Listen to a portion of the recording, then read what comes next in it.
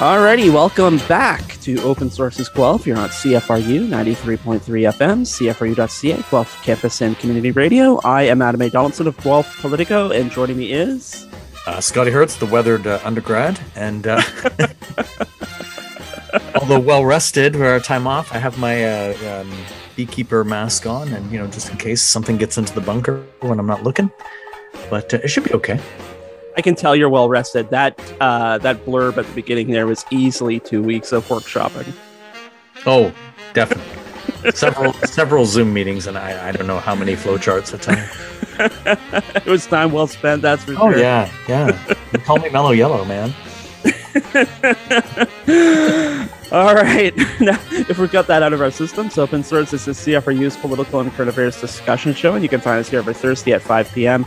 as we talk about the latest news items from Guelph, Ontario, Canada, and around the world, and we sometimes interview local newsmakers and politicians, which this week will be the new Liberal MPP for Don Valley East, Dr. Adil Shamji. He is going to talk about his first couple of weeks in the legislature and how his experience as an emergency room doctor is influencing his new political gig, so stay tuned for that at the back half of the show. Before that, we are going to talk about a few news items from the last week, including Trump, who's, well, we've been enjoying a nice vacation. He's had a pretty bad couple of weeks, legal-wise speaking. And so is this finally the untimely end of Trump, at least politically speaking?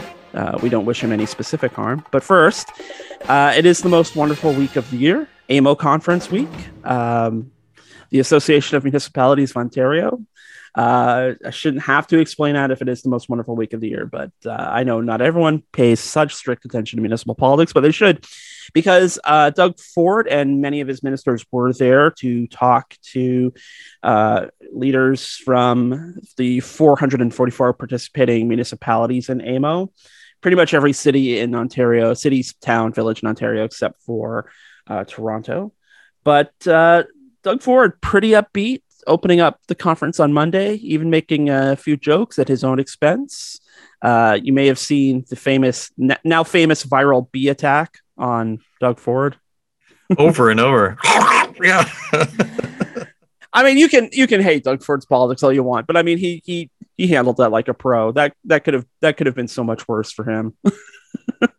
Well, and he's riding it. I mean, it made CNN too a supercut, which included a cameo by Mayor Cam Guthrie. I don't know if you saw it yet, Adam. Yeah, but, that was some serious shade. Yeah, I'm not sure people really appreciate the dark overtones of that. Of get Cam putting on a bee costume. No, but was it a previous like Halloween costume, like file photo? That was the impression I got. I think it was when a pollinator garden, right? I think it was when Guelph became a bee city.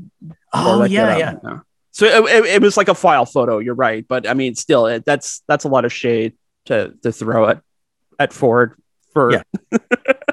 And then I guess he's taking it in stride too. But of course, Ford is loving it because it distracts from everything else that's going on. That's right. All I caught of the AMO, and I know you've been watching it closer than I have, is him doing the shtick with the plastic bee. So it's like that's what's in most people's minds, knowing that there's all of this other stuff going on with the province, including and sticking with municipal, because I'm not sure whether it came up at the conference, Adam. I thought this was interesting that it's not the super mayor. What was it? Oh, the Strong Mayors Building Homes Act. Yep. So it's not even just the increase in mayoral powers. It's like, we're going to give the mayors these powers so they can be involved with homes.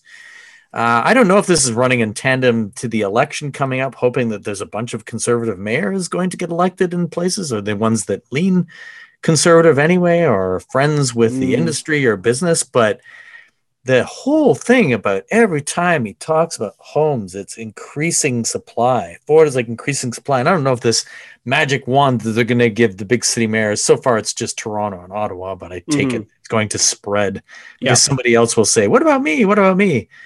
The whole fallacy of the increased supply thing is just like, he will ride that. But then again, it's sort of a form of downloading too, right? If the housing doesn't get built, it'll be like, well, he has the power. John Tory has the power. Why hasn't he done it? Right? That's what this is all about, in my view. I don't know.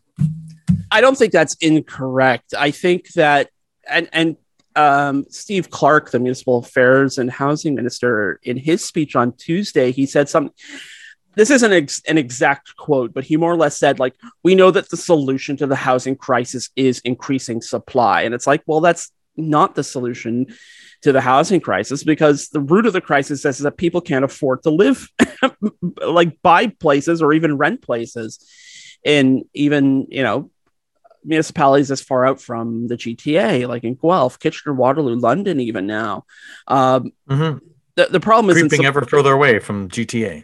Yeah, I mean, it would be incorrect to say that supply isn't a problem, but it would also be incorrect to say supply is the problem. Supply is definitely part of the problem. I mean, and it's definitely part of it. It's long been a problem here in Guelph, where our vacancy rate is like shockingly low, like 1% or less low. And I mean, that a lot of that has to do with University of Guelph, and we're seeing, advanced pressures on that with higher than ever record high student enrollment. So, I mean, those pressures are real. Supply pressures are real. But unless government is going to be building homes, and unless there's money from the government to build homes, it's all going to be like market driven, market priced. And, if you can't get into the market now, you're not going to get into the market 1.5 million homes from now. And there was this interesting study from the University of Ottawa's Smart Prosperity Institute, which sounds a little dicey given the name, but it's out of the University of Ottawa, so there's an air of mystery to it. Yeah, it's it does sound like a B-movie villain company. Yeah, I was going to say like a multi-level marketing scheme, but yeah. But they've noted we're already 500,000 homes behind, and we need another million homes in the next. Well, I mean, it's almost the end of 2022. More than halfway through 2022. So essentially, in 8 years, we're getting 1 million more homes. Plus, we're 500,000 homes behind. It just seems kind of ludicrous to say by 2031 that we're going to build 1.5 million homes, and the solution is strong mayor powers, which aren't even like directed at just housing.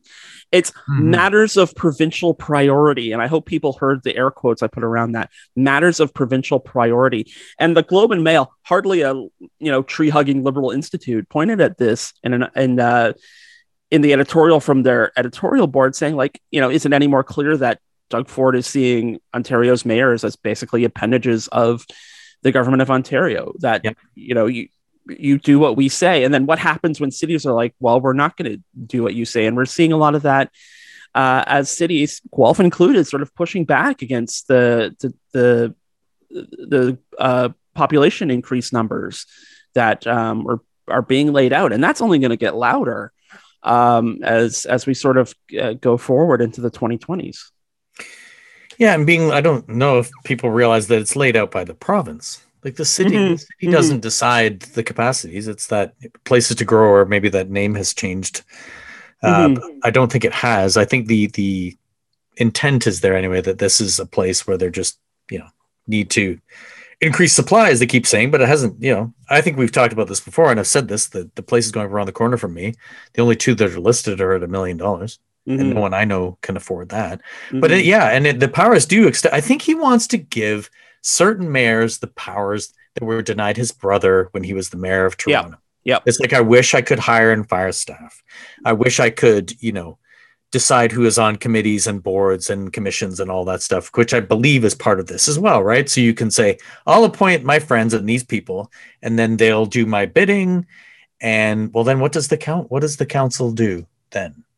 If it's one member, one vote, as it's supposed to be, but you've got this army of people and regardless of what the mayor's sway is, whether they're conservative or social democrat or whatever, I would say that the only way you're going to get progress in housing is if you do get people that lean left, but not necessarily, that see, like a David Crombie type. Let's go back to the days when they were building housing for people in cities. Which is and when I say housing, it's not how people picture houses. It's not housing. It's buildings, right? It's apartments. It's name it. It's multiplexes, triplexes.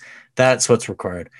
Well, we put in a lot into the housing and all that here, but we should probably move on to something like, I don't know, the healthcare situation in the province, which made Sylvia Jones and a bunch of the other ones disappear for a period until they were sort of I don't know, I wouldn't say browbeaten, but that one talk with Sylvia Jones seemed to be a bit of a pounce, and you could see the handlers or somebody in the background going, "Oh my God, is she talk? Why is she talking to the media? We have to get her out of there." But Yeah. she handled it in that way that they handle it. The whole, well, you'll continue to be able to use your OHIP card, but we're looking at all of the options for healthcare because there's a problem and there's a crisis, which they created, or their people did anyway. Mm-hmm. When they say your OHIP card will still be recognized, that means your OHIP card. That doesn't mean that somebody with the bucks who's bought that $5 million house beside you that has the money can't go and get private care. They always point to things that were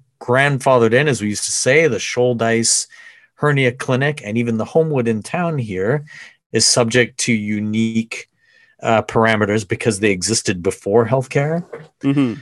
But that's no way to base your plan for the future. And of course, I'm sure, Adam, you saw the story about the paying contract nurses, which hit this week. Mm-hmm. And that's huge as well. So hospitals are paying double to have staff. Now the staff doesn't get all of that money, an agency gets some of it, but I mean, it's understandable. And I've seen some of the doctors speak on it too. You can't really blame a nurse who's been worked ragged to say, okay, I'm going to join an agency, I'll make more money, and I can decide my hours. Mm-hmm. You'd say to yourself, why aren't the hospitals and the government steering that, in that you have workers in the hospitals that are better treated and that they don't need to default to the other model, which isn't as cost effective? But of course, who is involved with that type of model? As I keep saying over and over and over, the Friends. Mm-hmm. The Friends make money when you privatize systems. Yeah, and sorry, I got a little carried away there. No. I don't mind. It's a nerve, and it's a raw nerve. I've been only stuck with my own voice in my head for the last 2 weeks, so it's fine. We're going to get into a lot of this with Dr. Shamji, obviously. But the other part of this is, I do wonder if we appreciate just how much privatization we do have in healthcare in Ontario already, like Life Labs, which is a private company. Guelph Medical Dig, who's on the board of directors, will tell you a lot. Yeah, and we have private long-term care facilities, so it's not just a matter of, they have a plan to privatize things. It's like, well, stuff's been privatized. It's been privatized for a while. The question is, and I saw a lot of the doctors you mentioned, pointing this out too. It's like, well, where are the doctors for a private system going to come from? They're going to come from the system we have now. And if you're a doctor or a nurse or someone with a scientific specialty that, can be used, and you're being worked to the nub, and someone comes along and says, hey, do you want to work like a solid, 440 with 4 weeks of vacation and, benefits and a foosball table in the staff lounge? Like, what are you going to say? Like, am I going to continue to be worked to the nub, or am I going to, actually be treated like a human being and get a career with some benefits? I would say what's just kind of especially disturbing is that when Sylvia Jones says things like all options are on the table, and everyone's like, do you mean like more privatized healthcare? And then they don't dismiss it, and then that's leading in, again, we'll get into this with Dr. Shamji too, about, what's in the ministerial letters, what's in the, sort of the marching orders that, all the ministers have been given, including Sylvia Jones. Does she know something? Does she know something about a project that the government's working on that maybe we should all know? I don't know, but it's there in the ether now. And we're not talking about how to fix the problems with healthcare as they exist right now. We're talking about, trying to, from the sounds of it, talk the government out of making things worse. Yeah, and we're probably running low on time, and I'm sure we'll get to it, but the education portfolio will be another one to watch in the next couple of weeks, because that is going to get super hot, super fast. It's already on mid simmer, I guess. It's already on gas 5.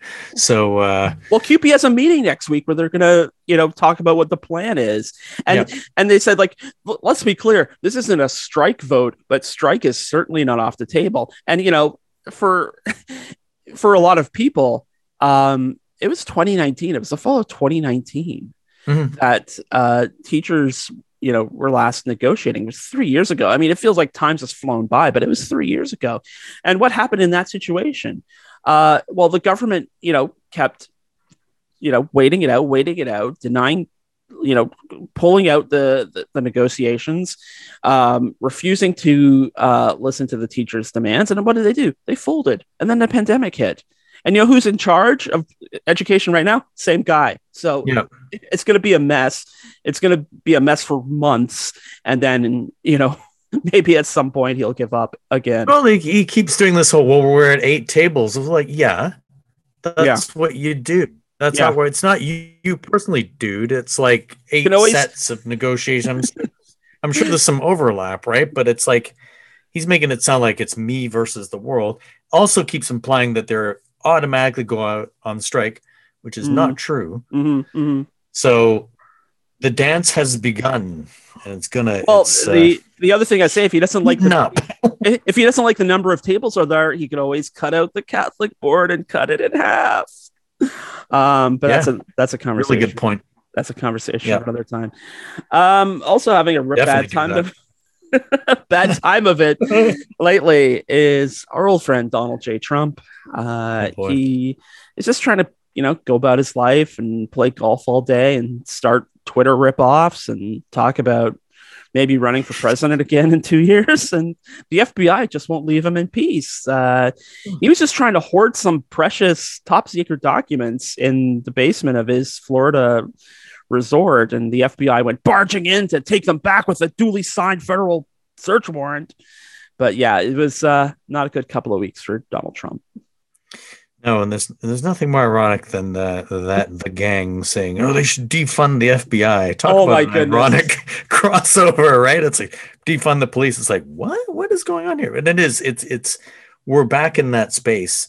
And part of the irony too is people that Trump appointed just doing their jobs are the people that are effectively going to take him down, maybe. And of course, Trump is like, well, what about Hunter Biden's laptop? Like the talking points haven't changed at all. What about Hillary's emails? I feel like I'm in a rerun here, right? Yeah. The left Democrats and witch hunt, and he capitalizes everything. But of course, the dark side of it is, the fact that there was a mini January 6th attack on an FBI building right away, driven by, it would seem, things like, as you mentioned, Truth Social and Telegram. And Telegram. The guy posted something like, if we don't hear from me, they got me, they meaning the FBI. So apparently he was armed with a gun and a nail gun, which was an interesting choice of weaponry, but regardless, it got him taken out. From what I understand, the whole nail gun thing is because there was some chatter that nail guns can penetrate bulletproof glass, although that's not entirely true. That's the point of the nail gun. Yeah, really sharp points do a number on safety glass. I don't know about bulletproof glass, but not to get into the science of glass, but yeah, it's something. Hit any glass really hard with a small, sharp object. Anyway, where do we go from there? I'm sure Trump knows nothing about this, probably. But yeah, so it's also that was interesting too, because I saw a little clip of Russian state TV talking about, trying to talk about what was going on. It's like, well, they're worried about the secrets getting to us. We already know what's in there. I mean, talk about super troll, right? It's like, we already know what's in the boxes. So you say to yourself, did Trump tell you, or is this usual disinformation that you're just saying that you know what's in the banker boxes? It's like, oh my God. But anyway. Well, you said Trump is up to his old tricks, and he absolutely has been. There was that, I think it was New York Times story about how he, somebody called Merrick Garland or the Department of Justice on Trump's behalf and said, like, hey, if there's anything I can do to turn down the heat, let me know, which is, ostensibly a mob tactic, like, nice shop you have here. It'd be a shame if something happened to it. And then, the other thing along with that too was, like a lot of these people on these right-wing sort of social media channels. That guy was the guy who attacked the field office in Cincinnati. And, you mentioned him posting. Apparently he was posting to Telegram or Truth or whatever it was as the police were chasing him, because his last social media post was like cut off because he was like tweeting as he was in a police chase, which is, probably the least of his concern, texting and driving. But, there was there was somebody too who, um, he's already been convicted for January 6th stuff, but he posted like, "Sleep well, everybody. Tomorrow it's war," and it's like, dude, you really don't think the prosecutor at your sentencing hearing is going to like put this on a plasma screen in front of the judge and go, "Hey, look what he's doing while he's waiting to be sentenced for this other insurrection he helped participate in." Yeah, it's just, it's kind of crazy, and I almost fainted. I didn't think she could shock me, but I almost fainted when I saw Marjorie Taylor Greene tweeted to fund the FBI. It's like, oh yeah, I was like, what? Who is this? Because I sometimes see tweets like that, but it definitely doesn't come from that side of the wall, right? But it's just crazy. It's like they become the thing they've hated. But yeah, and yeah, sorry, go ahead. No, I was you go ahead. No, I was just gonna say, in terms of, again, with Trump's excuses that FBI planted the evidence. What was the other one? He had to say Obama's middle name. Barack Hussein Obama kept 33 million documents, much of it classified. Again, nothing to it. It's just lies. Saying these things, right? I mean, and it also prompted like the National Archivist to like release a press statement that says, "No, Barack Obama does not have 33 classified documents. We control like one set of non-classified material. That is, his Chicago Presidential Library, and we have all the top secret stuff in the archive." And I think that's like been kind of the really scary thing about this is like the stuff that he had. And I was listening to Ben Rhodes talk about this. Ben Rhodes, who worked in sort of foreign affairs in the Obama White House, and if it's this label top secret SCI, which now that I'm talking about, I can't remember what it stands for, but at top secret SCI, it is more often than not intelligence that has to do with like sort of counterterrorism and in these like intelligence operations. It has nothing to do with like regular diplomatic stuff. This is like the most sensitive material, and he had boxes of it, and you have to ask yourself like, what was he doing? Why did he have this? And then I heard an interview with Lawrence Tribe, the luminary legal scholar, say like, and he reminded me in the interview, was like, they have busted spies at Mar-a-Lago. You think, actually, I don't think there was a locked door. I think it was behind an unlocked door because there was some conversation about putting a new lock on the door. But here in the basement, in like some storage room behind an unlocked door, are like some of the most sensitive secrets in America. And you have spies wandering around this resort because they know that Donald Trump stays there and he's a leaky faucet and once like planned a counterattack on Syria at the dinner buffet. If you're a spy, like, are you going to put someone in the and Donald Trump's the president, are you going to put them, try and get them into the Pentagon or the State Department? Or are you going to just have them pay at Mar-a-Lago? Pay like the $250,000 membership fee at Mar-a-Lago and just let them sidle up the bush at the breakfast buffet. You need it's no brainer. Chapman type. Sure. But that's, and sort of related to this is the fact that as much as the garbage that comes out, Trump is one of his strengths. Is being able to control the message, even if it is misinformation, right? Mm-hmm. And this is kind of reflected in I suppose you've talked about a little bit, the Cheney going down on like getting absolutely slaughtered in the Wyoming primary this week. Yeah, that was a blowout. Trump supported not Trump supported candidates, people that supported the 10 that supported Trump's impeachment, including Cheney. 8 of them are now toast. They won't be in the running in the midterms or ever, at least not for the foreseeable. I'm not sure who the 2 outliers are at this point, but that's impressive that you still are able to control this message and get enemies taken out. That's how strong the support is still. And I don't think people should underestimate that. I did think it was interesting that Cheney kind of implied that she might actually run for the top job. That could be an interesting race or a tragic one. I don't know, but it'll be something to watch for sure. Because I think she'd do really well. She was trying to stir up Democrat support in Wyoming, which is really, really odd. And old man Cheney surfaced too, right? Which was like, Yeah, it was. I don't know what else to say with Cheney. It's just my daughter. I mean, it's like these aren't good. You know, this Cheney supported Trump. What was it, 92 or 94% of the time? There were just certain things like I don't know, like January the 6th that she thought should be addressed, and for that she paid bigly, as Trump would say. Yeah, I'm sure she will emerge as a contender at if there is any kind of open primary for the Republicans. I think she would be a spoiler in that, and I heard Mark Leibowitz talk about this, that she would probably be the smartest person on that stage. Yeah. However, it shows, that wouldn't be enough to sort of get her enough delegates to have a shot at winning the nomination. And the only thing so much as like we'd love to watch, Trump in that turkey baster, it's there is a serious question about like how many people would, abandon him seeing Liz Cheney sort of roast him on a spit in front of a national audience. That's in a direct debate. I mean, that's the biggest thing now is just there are so many people who are it is a complete indoctrination despite all of this. You can talk all you want about Hillary Clinton and her private servers. You can talk all you want about Hunter Biden.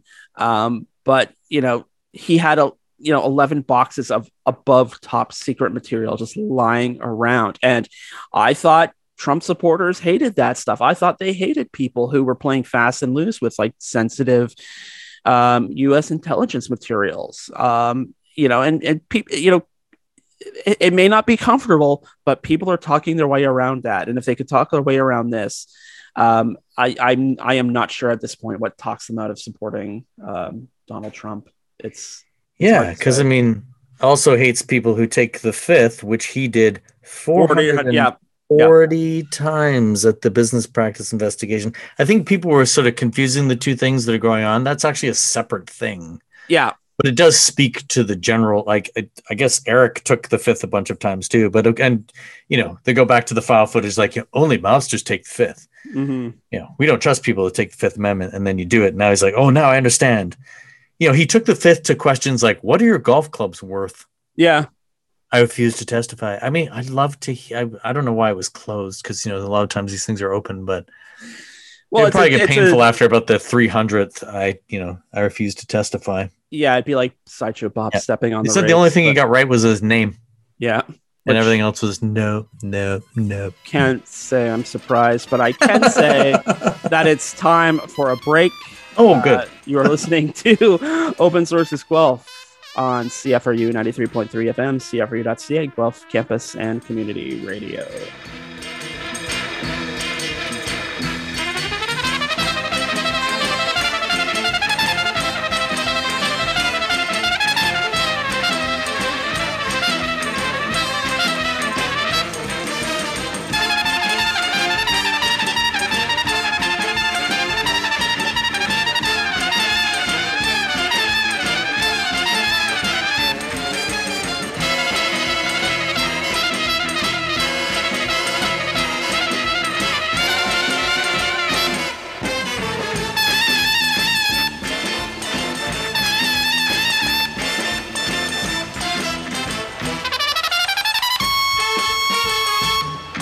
And that was the honey horn sound of Al Hirt. Probably familiar to you if you watched TV anytime from the 1960s on.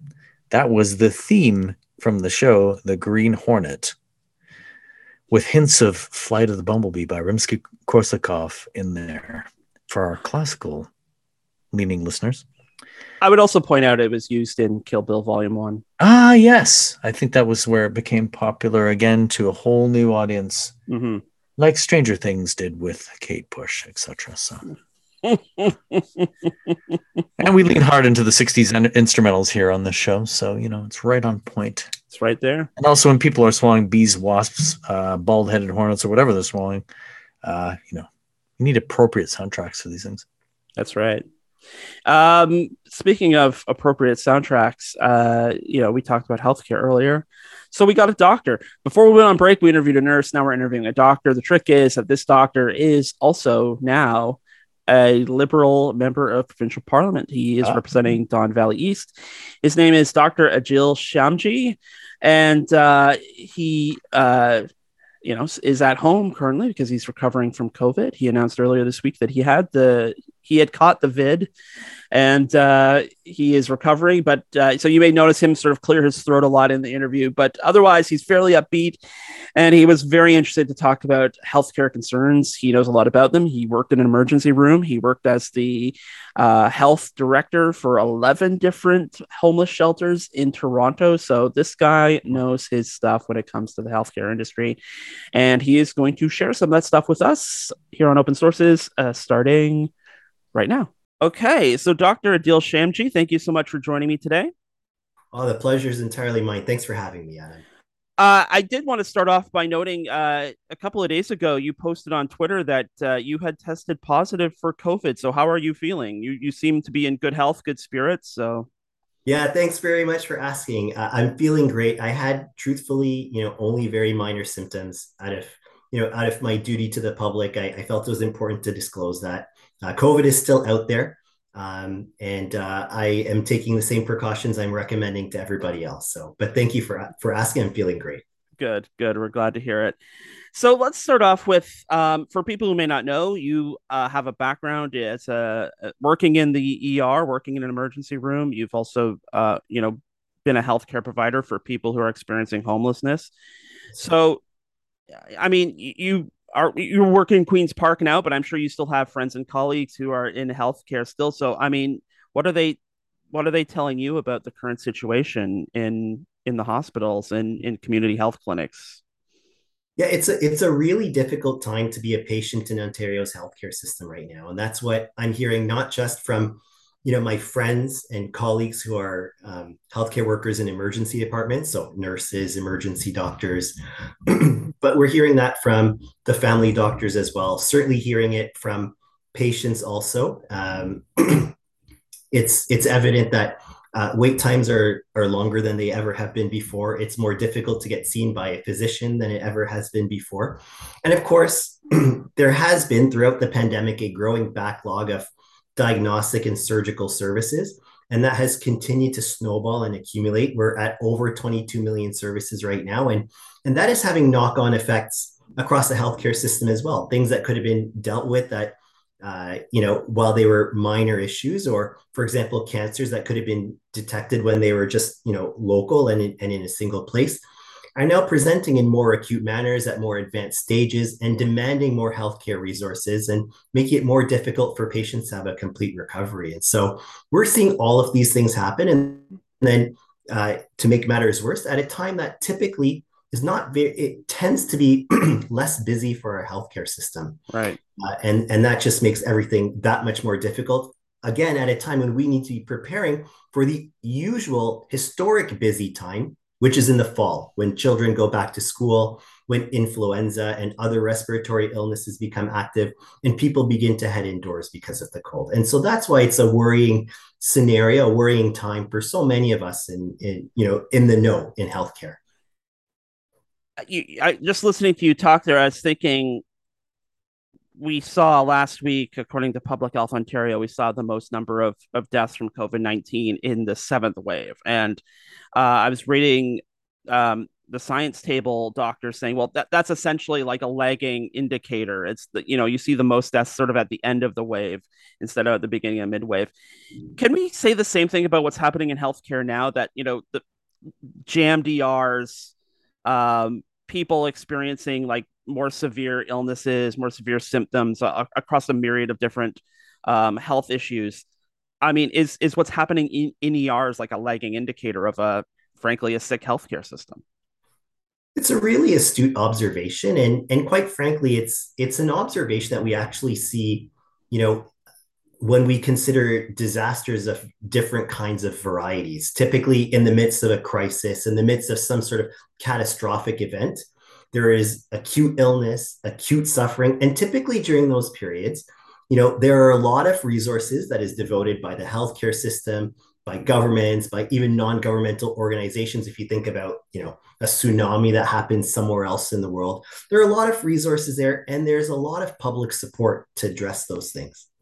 And when, as the acute phase progresses and it becomes more of a subchronic or a chronic kind of issue, and as, you know, as an as a community or a province tries to recover from the acute impact, oftentimes that's where the attention is no longer is no longer there as much. The resources may not be there as much, and any of the sort of local ability and local capacity has been exhausted in the acute response. And that is oftentimes when the curtain gets pulled back Mm. on all of the vulnerabilities in the system. And we are definitely seeing that currently this summer in the healthcare system. So, I mean, I'll ask you to look into the crystal ball then, and that may be something as a scientist you're not entirely comfortable with as an idea, but you said it. Summer's kind of the slow time at the hospitals. It hasn't been pretty slow this summer. We have cold medicine, depleted at the drugstores.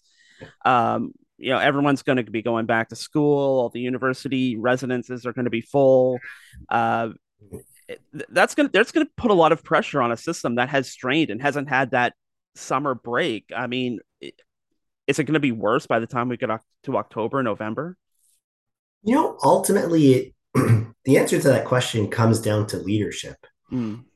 Because there's no doubt about it, there will be things that will threaten to make the scenario more difficult.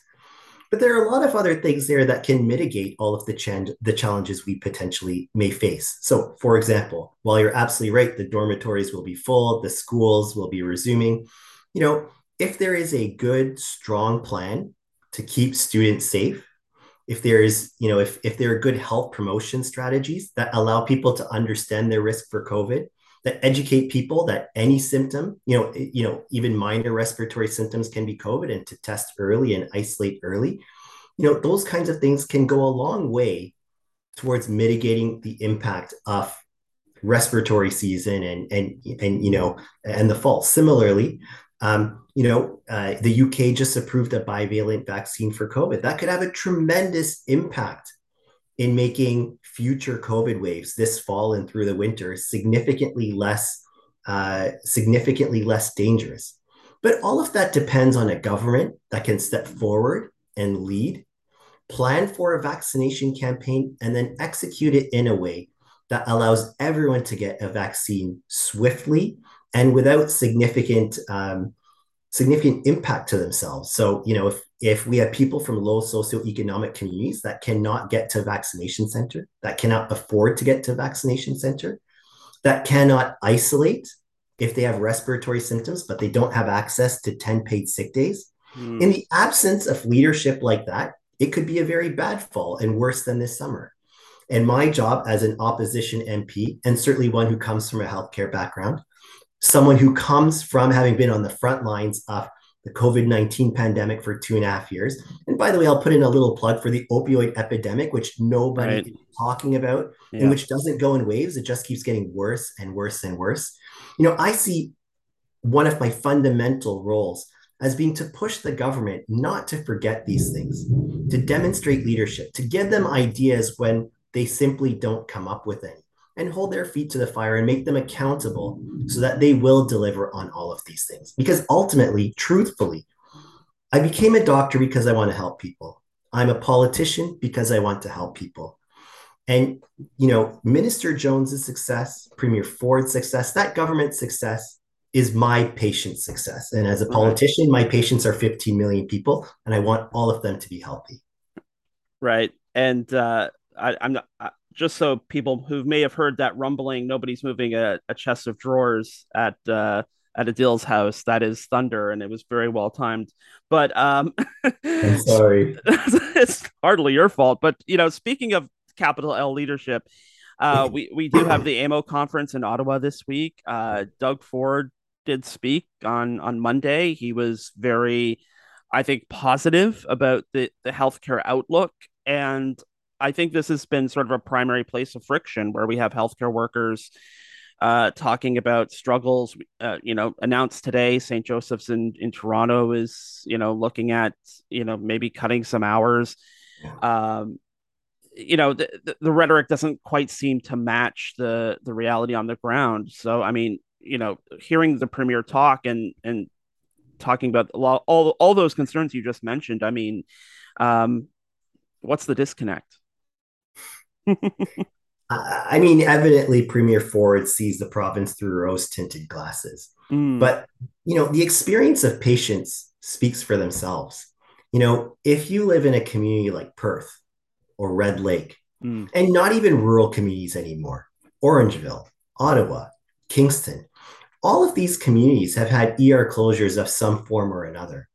Um, I struggle to understand why it's so difficult to acknowledge that there are fractures in our COVID response. There are fractures in our healthcare system.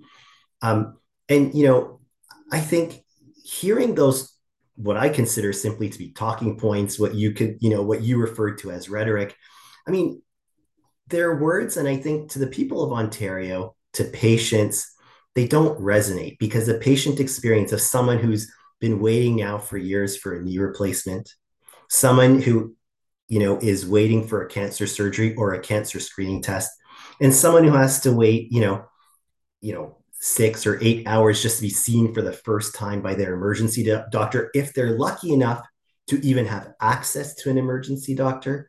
There is a massive disconnect there, and I think the people of Ontario know it.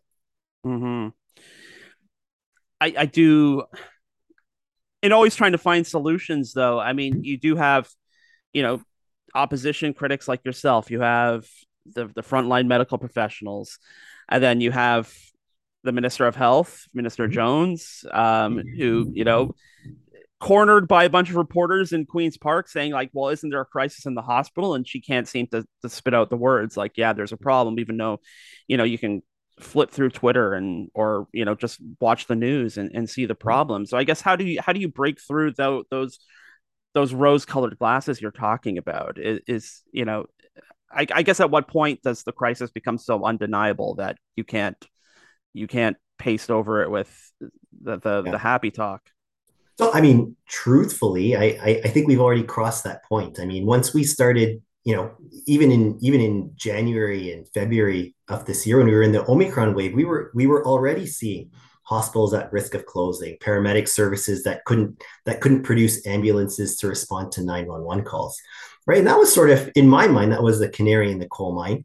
Once we entered, June, and we started seeing emergency departments threatening to close and then closing. And then in the beginning, it was a few, then it's ICUs, obstetrical services, wards of hospitals. And then we see major institutions like Toronto Western Hospital saying that, being on the verge, like, this is what we call a quaternary care hospital. It's where all the specialist hospitals send their patients to, because they've got this, the super subspecialist.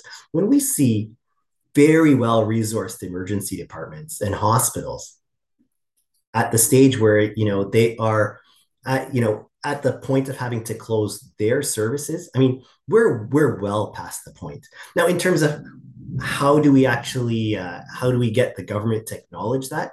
I mean, I have stood in press conference after press conference to in an objective and empirical, and I believe fair way, articulate all of the problems in our healthcare system, all of the struggles that our patients are facing, and then offer solutions. And I haven't just gone to the media. I haven't tried. I've worked very hard actually to not be oppositional for the sake of being oppositional. Right. My press conferences were preceded by multiple private attempts in emails, letters, even registered mail, to try and offer my assistance, my expertise, and my perspective. We're now at the stage where we're talking to the media. And, I believe that the government is feeling some heat. And we're starting to see some action, but it's too little and it's too late. Just roughly 2 weeks ago, we finally heard Minister Jones come out and say she's instructed, the College of Nurses of Ontario, the College of Physicians and Surgeons of Ontario, to accelerate the credentialing of foreign trained healthcare workers. Well, we've been calling for this, for ages, and they've been telling us they've been doing it for ages. And yet the fact that 2 weeks ago, they're finally reaching out to the colleges and saying, come up with a plan. it just speaks to how unprepared this government has been. It seems like they're finally moving, but as I mentioned, it is clearly too little, too late. Too many nurses have left the profession. Too many healthcare workers are burnt out and demoralized. And there are too many patients waiting too long on wait lists that are, that are unacceptable. And to reiterate too, who sort of trains the new incoming nurses and health staff? It's other nurses and health staff. So, yeah. Um, I'm gonna magically make you the minister of health for a couple of minutes here, and say, like, if in a parallel universe where you're serving in a Stephen Del Duca government and you're the minister of health, what are the actions you take right now?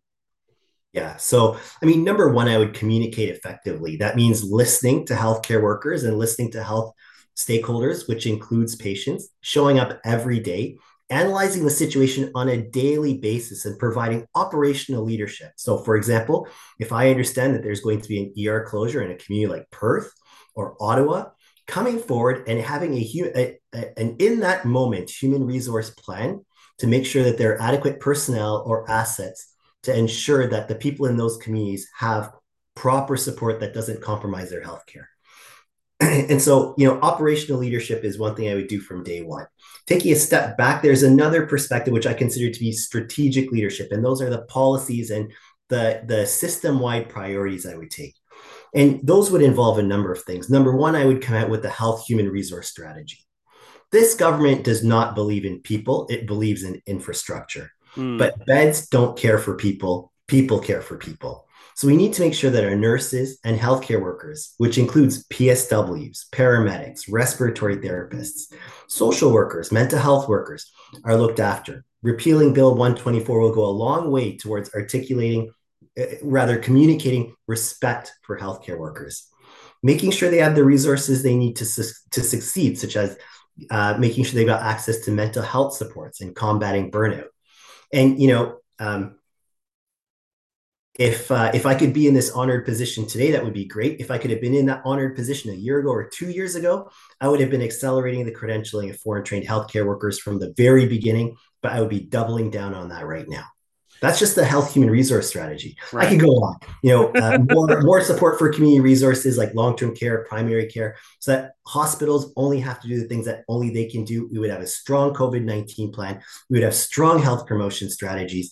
We'd make sure that all Ontario workers have 10 paid sick days. And then, I could go on and on, but no, you raise a good point though. Like, it's not like we have one healthcare crisis. It's like we have two healthcare crises where we have to build a system that works better, but at the same time we're in a morass. We're in a crisis that requires immediate action, and those are two kind of separate plans. Mm-hmm. Yeah. I kind of like to promote kind of individual action, community action, and I'm realizing not everybody's a health professional. But I mean, is there things that, me as a person in the community can do to sort of help alleviate the crisis, independent of government action or inaction, such as it is? Is there anything like we can do as community members to support our healthcare professionals? So, I mean, honestly, thank you so much for asking that. That is the question the answer that I'm providing is I wish the answer that government would provide and would educate the public so that, in the midst of a pandemic, every single one of us can play our role. So, the first thing that I would say is, let's understand our risk to COVID, and let's be clear that COVID does still exist. And that doesn't mean we can't go out and enjoy our lives, but it does mean that we have to have an understanding of the things that are, it helps have an understanding of things that are higher risk, especially as we go into the fall. So large public gatherings, especially with people that you don't know, especially with people that you may or may not know, are vaccinated or not, and understand that those are higher risk events, and try and focus on smaller, lower risk events, things with people that perhaps, who are more likely to be masked, more likely to be vaccinated. That would be one important thing that I would say. I would encourage everyone to go and get vaccinated. There's been a lot of controversy about whether people should get a fourth dose or not, especially if you're over 60, the evidence is very clear that a fourth dose is very valuable. Under 60, it's an individual decision, as Dr. Moore reminded us a few weeks ago. But certainly, I encourage everyone to not just have the full primary series, which for most people is 2 doses, but to get that third booster dose. And our booster levels across the province are too low right now. We're sitting somewhere between 50 and 60%, and it would be beneficial for it to be higher. Also, our vaccination rates in children, could be a lot higher, especially as we get ready for school. Mm-hmm. And then I would say, let's all look out for each other. This is a very difficult time. We have to look out for each other, support each other in terms of our mental health, our healthcare workers as well. It was the government has not shown an appreciation for healthcare workers, but if you know a healthcare worker, be it a PSW, a nurse, a doctor, a respiratory therapist, let them know that we care about them, that we appreciate their services. It's not about, I am an emergency physician. This isn't about patting myself on the back, but it's about reflecting on the intense struggle and the sacrifice that I've seen my colleagues make, and just making sure that they know that, that they are valued, and that, they are the backbone of our healthcare system, because they are. But, all of us, you don't have to be a healthcare worker to save a life. If you have a minor symptom, stay home, get yourself tested. That, if you're a young, healthy individual, you may not have a severe outcome from COVID. But if you do run into someone who's older, who's immunocompromised, that's a little bit behind on their vaccinations, you could save someone's life by staying home and getting tested. So there are small things that all of us can do that are monumental in their impact. That's great. And I do have an eye on the time, but I do want to ask you a kind of blatantly political question to wrap up. You have brought forward a bill to have the mandate letters released. Yes. I'm sure you are aware that there is still a court case heading to the Supreme Court about the last term's mandate letters. Yes. How confident are you your bill will be a success? So, I'll tell you, Adam, it depends on what you measure as success. I know that there are 83 Conservative members who are very likely going to vote against that. But we're not going to get a Supreme Court decision until, first of all, they hear the case, which won't be until winter 2023. And then a judgment won't come, probably for another 6 months after that. We've seen the danger of Ford's hidden agenda in the form of their privatization agenda that's only coming clear now. The bill signals to the Ford government that we're watching. I'm a rookie MPP. The Liberal Party does not have party status, but we're watching, and we will use every single tool in our arsenal to hold the Ford government accountable. And, I must admit, Adam, you're part of the solution as well. I really appreciate you asking about the bill, because, when the media hears about this, when they talk about it, and the whole business about the mandate letters was started by the CBC. It was initiated by, right, by journalists fighting for transparency, which is what I'm fighting for too. And the more we talk about it, the more the Ford government has to contend that there is a real appetite for every single person in Ontario to be engaged in the political process and to understand what they're trying to do and to pull back the curtain on their agenda. And as long as we're creating dialogue, holding their feet to the fire, then this bill will be a success. That being said, I have a couple ideas in mind that's going to make it very difficult for them to vote no on this. I love how you have been in Queen's Park for about 2 months and you're already, leaving the interview with a to be continued at the end. But thank you, sir. We appreciate that. So, Dr. Adil Shamji, we thank you for your time, and good luck with the rest of the term, and good luck on your COVID recovery too. Thank you so much. I really appreciate you having me. All righty, that was Dr. Adil Shamji, and expect to hear more from him in the future. He is, the Liberal bench is 8 strong, so he is going to get a lot of face time. But if there were like 50 people in the Liberal bench, I think he'd probably get a lot of face time too. Because sounds like it, yeah. He's a young blood. He's an upstart. I've run out of superlatives. Okay. A fresh roll. It's only our first. It's only our first show back. Must be hungry, right? Yeah. Well, it is dinner time, so yeah. That's it for this edition of the show. We hope you enjoyed it. We hope you enjoy having us back. We are going to have a very busy fall. We're going to start trying to get some of the local council candidates onto the show to do micro interviews. So stay tuned for that. And stay connected to us on our website, opensourcesguelph.com. We're on the Facebook at Open Sources Newswire, and we're on Twitter at OS_Guelph. You can listen to the show again by downloading it from our website every Monday, from the Guelph Politicast channel on Podbean, or through your favorite podcast app at Apple, Stitcher, Google, TuneIn, and Spotify. You can find me personally on at Adam A. Donaldson on Twitter and Instagram, and you can check out my news and politics site at guelphpolitico.ca. Scotty Hertz on Facebook, Scotty Hertz on Twitter, and for all things CFRU, particularly the shows, including us, check out cfru.ca/shows for a complete schedule of what's going on this fine station. If you're not listening to us already, you can start listening to us. Anyway. Yeah, it's one of those time travel things, right? Go back and then go forward again. You've heard us twice. That's right. Stay tuned for more great programming here on CFRU 93.3 FM, CFRU.ca, Guelph Campus, and Community Radio. We shall return next Thursday at 5 p.m. for more Open Sources, and we will see you then.